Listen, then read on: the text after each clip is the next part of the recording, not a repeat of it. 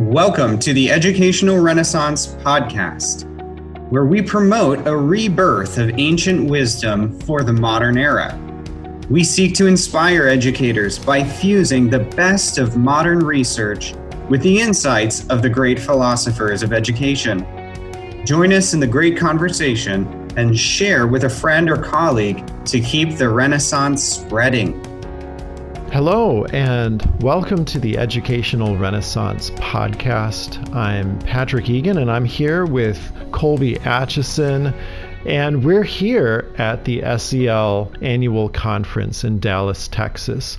It's not even day one, it's the pre-conference, and already we are full of thoughts and inspiration about different tracks that we participated in today, different people we talked to, and just ideas that are circulating, and everybody's not even here yet. So it's a really exciting, anticipatory time as we think about the SEL conference.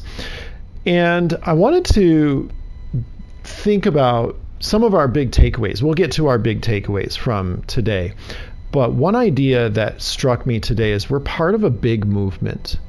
And it may not feel big, depending on what school you're at, or maybe you're a homeschool parent as well, and you're committed to classical Christian education. Classical Christian education, though, is this nationwide, maybe even global movement. And so, Colby, I wanted to ask you some of your thoughts. What does it mean to you to be part of an educational movement? Yeah, absolutely, Patrick. Well, it's great to be here in Dallas with you and all these other like-minded educators. It really is like a mountaintop experience to get to gather together each year at conferences like these and just be reminded, like you said, that we are part of a broader movement. There's so many wonderful people here, so many passionate educators, teachers, administrators, board members, and apart from our love for learning and Christian classical education, for Charlotte Mason education, you might wonder what could possibly bring all of these people together, from Portland, Oregon to Chicago, Illinois, to Atlanta, Georgia, right? There's just all these different people here from different schools, home schools, and it really is meaningful that we gather here today because we are part of a broader movement about an education that is committed to the deep things in life, about the formation of virtue and the pursuit of wisdom, and viewing students as so much more than just future participants in the economy, or even college students for that matter, as important as college is. But we are engaged in an educational project that's aimed towards nothing less than human flourishing under the lordship of Christ. I mean, that's a movement worth joining, and that's what we get to remember and enjoy at conferences like this one here with the Society for Classical Learning. What are your thoughts, Patrick? Yeah, there's something meaningful about joining with others in common cause, where there's going to be local differences. You go to any school that's represented here, and you'll find lots of differences. Are there metal lockers? Are there wooden lockers? Do they go all the way up through high school? How is their high school structured? Do they do pre-K? And just the individual differences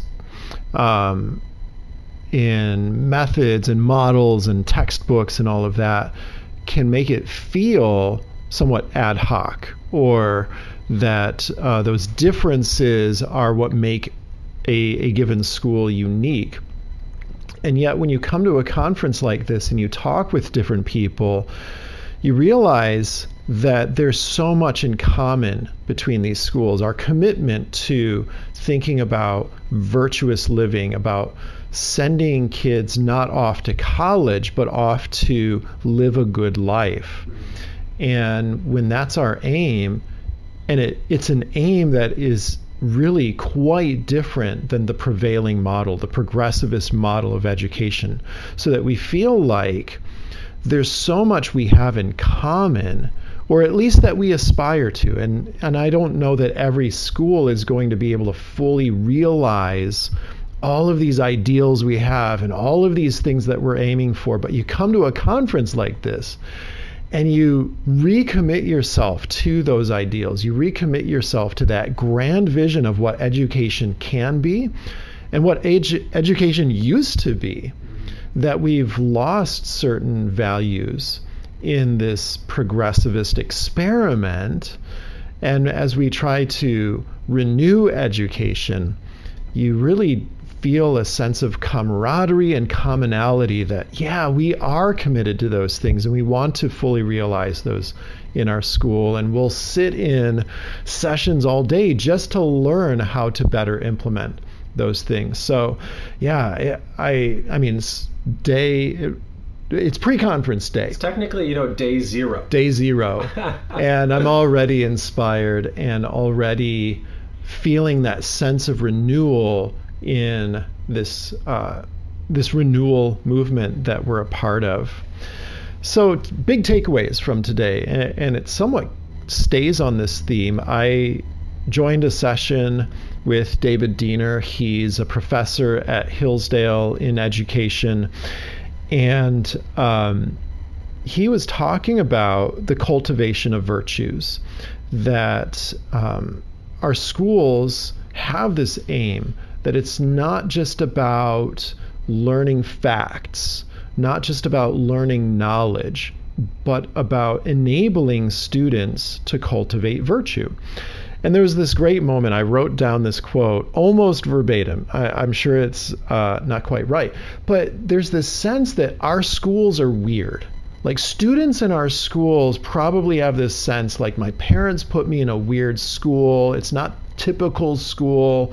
And, maybe I'm a little wary going to, skateboard downtown or go to youth group, that I'm at the weird school. And so he dropped this line, and he almost got into like preaching register in his voice. He's like, we're not the weird experiment. The weird experiment in education is going on all around us. That's the progressivist education. And the punchline to what he said, it's not working. So the weird school is that Saved by the Bell kind of experience. You throw a bunch of kids the same age together, and it's about compliance, it's about technology, it's about technique, and we've lost what used to be the primary mode of education. And so what is weird? It's this new thing that's kind of taken over the entire education system. What's not weird? Doing it the way it has always been done and used to be done, and we've lost that. So I thought that was a really interesting take. I really love what David Diener was saying there. Yeah, I really appreciate that insight because it really can be discouraging and confusing for parents today, for students who are looking around and trying to live counterculturally, trying to live in a way that's honoring to Christ. And at times it can feel isolating. And to be reminded that actually what's going on with this Christian classical renewal movement is a sort of return to the way things have always been done, that can be encouraging. Of course, even if we were living in a way that was different or unique, we can take heart in knowing that we are seeking to live out God's calling on our lives as we seek to raise our children, and so that's important to remember too. But I love that emphasis on an education aimed towards virtue that's so important in this day and age.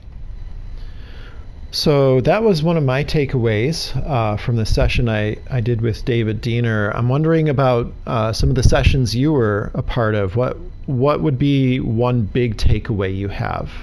Yeah, so I mostly attended tracks on board management and strategic planning, led by Keith Nix and Leslie Moeller. They did a fantastic job. Really enjoyed the time with them today. And my big takeaway is that the fruit of all of our efforts as educators occurs most often, I think we could say, in the classroom when that inspiring lesson is going on, when that 7th grade girl is falling in love with Shakespeare, when that 3rd grade boy is making connections in math class and growing in his sense of number and memorizing his multiplication tables and growing more confident in his relationship with math, say, right? That's the real fruit of our efforts here. As educators, and that falling in love with learning, of course, in Bible class, growing in our relationship with God and our knowledge and understanding of His Word, right? But what's going on behind the scenes to make all of that possible?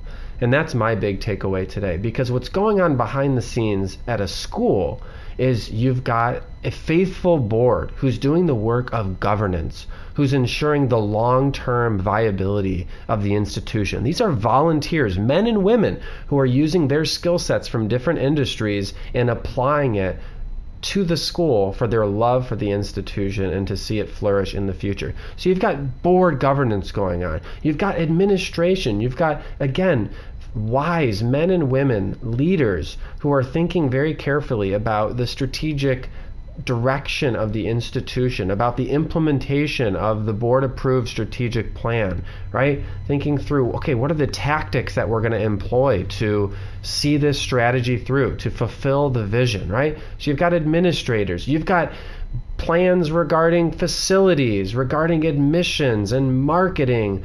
All of these different ideas and thoughts and strategies are all working together and coming together towards fruition when in that classroom, when those inspiring lessons that occur. And so I'm just leaving today after this pre-conference thankful for all the people out there who diligently serve outside of the classroom in order to make sure that our classrooms thrive.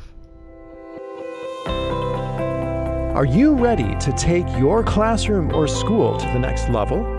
Here at Educational Renaissance, we want to equip you with skills and practices that will help you achieve your goals as educators.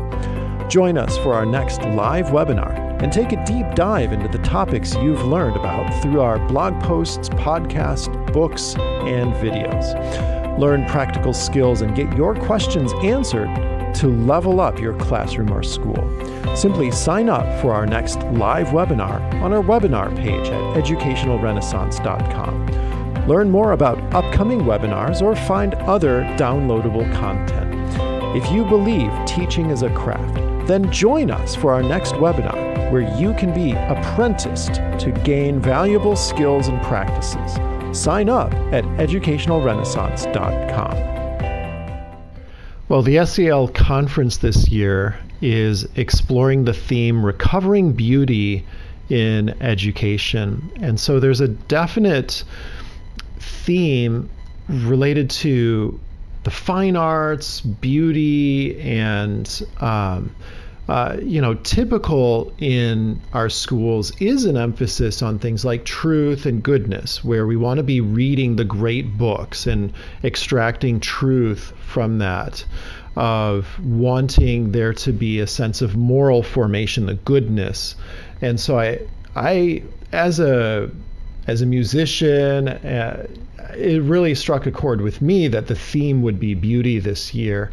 And I started out my day in a session with Jessica Hooten Wilson. She's one of my favorite people. She's just got, she's a professor at University of Dallas, and she just has a real spark for poetic knowledge. And so we actually read a poem together in her session. But her session was titled, "Why is Beauty Important?" And I think it's a great question that many of our schools could be asking. Oftentimes, with the emphasis we have on truth and goodness, where we can sometimes measure a student's understanding of our textbooks, or we can observe their behavior, let's say, or give them feedback on their moral formation. Sometimes beauty gets left to last, or we think of beauty as stuff that happens in those co-curriculars. They go out of the classroom, they go to the art room, and that happens elsewhere. And what really struck me today in thinking about that, why is beauty important, is to continue to see that as essential to what we mean by truth and goodness. That beauty, there's something beautiful about truth. There's something beautiful about a life well lived, for instance, the goodness that comes through moral training. And to think of beauty as embedded in all that we do. So a well-structured discussion, let's say, in a humanities class, there's something beautiful about that, and that we would be talking about beautiful things is rather important. And to have opportunities throughout the day for beauty to be central, whether it be expressed in the fine arts or the performing arts for that matter, or for it to just be part of the way we live our lives, searching for beauty, understanding that there are standards of beauty. As a geometry teacher, I often am thinking about the beauty of, say, a well-formed proof, or looking at some of the shapes we would analyze in geometry. So at any rate, I think this theme is a really compelling one.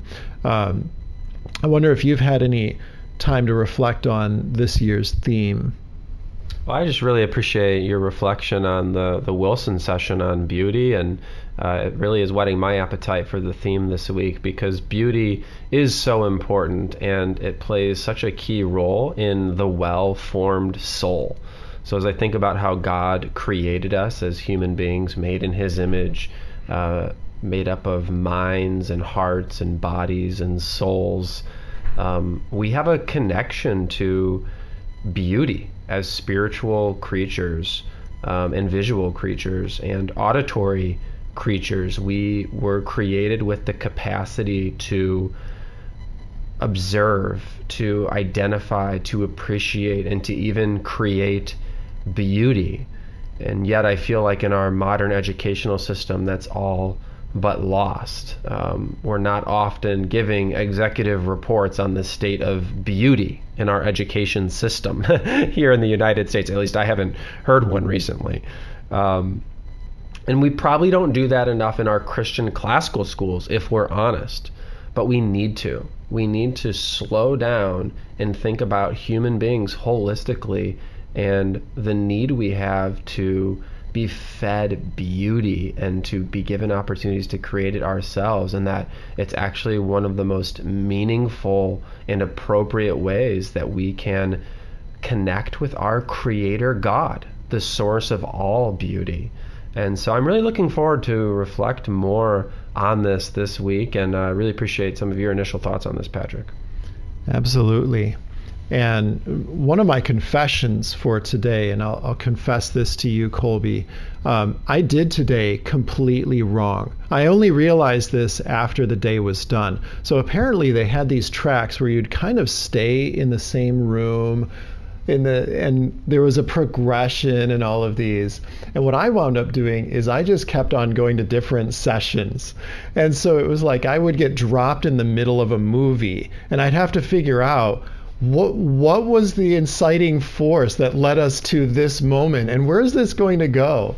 And it wound up being fine. I got a lot of great takeaways from that, but I apparently did it wrong. And so that's my confession to you. I did it wrong. But what was great about doing it the wrong way is I got to be in some really great sessions from different people and different perspectives. And so as we think about some of our takeaways from today, my mind goes to book recommendations. So for me, the last session I went to was by Carrie Eben, and she was talking about assessment and just different ways we could be thinking about assessments with this idea of being virtue formation minded. It really changes the way we might go about doing assessment, that the typical progressivist model of education has its way of assessing, and it doesn't work if what we're saying is we are trying to promote life, where we're actually assessing students on a trajectory, a pathway that they're going to be on. And this is the context in which one of my book recommendations came from. So she mentions a book called Deep in Thought, and it's by an author named Jason Baer. And it sounds like it's a book that goes through a lot of the different virtues, cardinal virtues, Christian virtues, and considers, well, how do we spell these out in school life? And so she piqued my interest as she did her presentation to dive into that book more. I'll definitely be investing in that one. How about you? Any great book takeaways? Yeah, the book I'm going to recommend is actually just a book that I've been reading on boards and head of schools at Christian schools. And I'm going to recommend the book because of a comment from Keith Nix today. He was talking about creating a culture of philanthropy at your school, a culture of generosity where all the families together are coming together and wanting to give above and beyond to the mission of the school, even beyond tuition. And one of the comment he made had to do with the fact that families give to schools beyond tuition because at that point they're giving to the mission. They believe in the mission and the vision of the school, what it is contributing to society, how it's advancing the kingdom of God. And so cultivating that culture of philanthropy at your school is so valuable and rich. And so the book I'm going to recommend is Ron Klein's Journey to Excellence, What Boards and Heads of Christian Schools Need to Know to Get There. And it's a really helpful 100-page primer for school leaders on how they can take their schools to the next level. Well, this is day zero, we've called it. Pre-conference day at the SEL annual conference. We're here in Dallas, Texas, rather warm Dallas, Texas. I don't know about you, Colby, but I'll take the dry heat of Texas over the humid heat in Chicago any day. Absolutely. I can't disagree with that. But we get to do this conference indoors. It's well air conditioned, and we've just begun getting to meet people and renew friendships from past conferences. So hopefully this introduction to SEL from an educational renaissance perspective whets your own appetite for deepening your learning in classical Christian education and helps you also to feel a deeper connection to the wider movement that we're all a part of. Well, thanks for listening to us and our report from the pre-conference, and we hope to share more thoughts as the week progresses. Have a great day.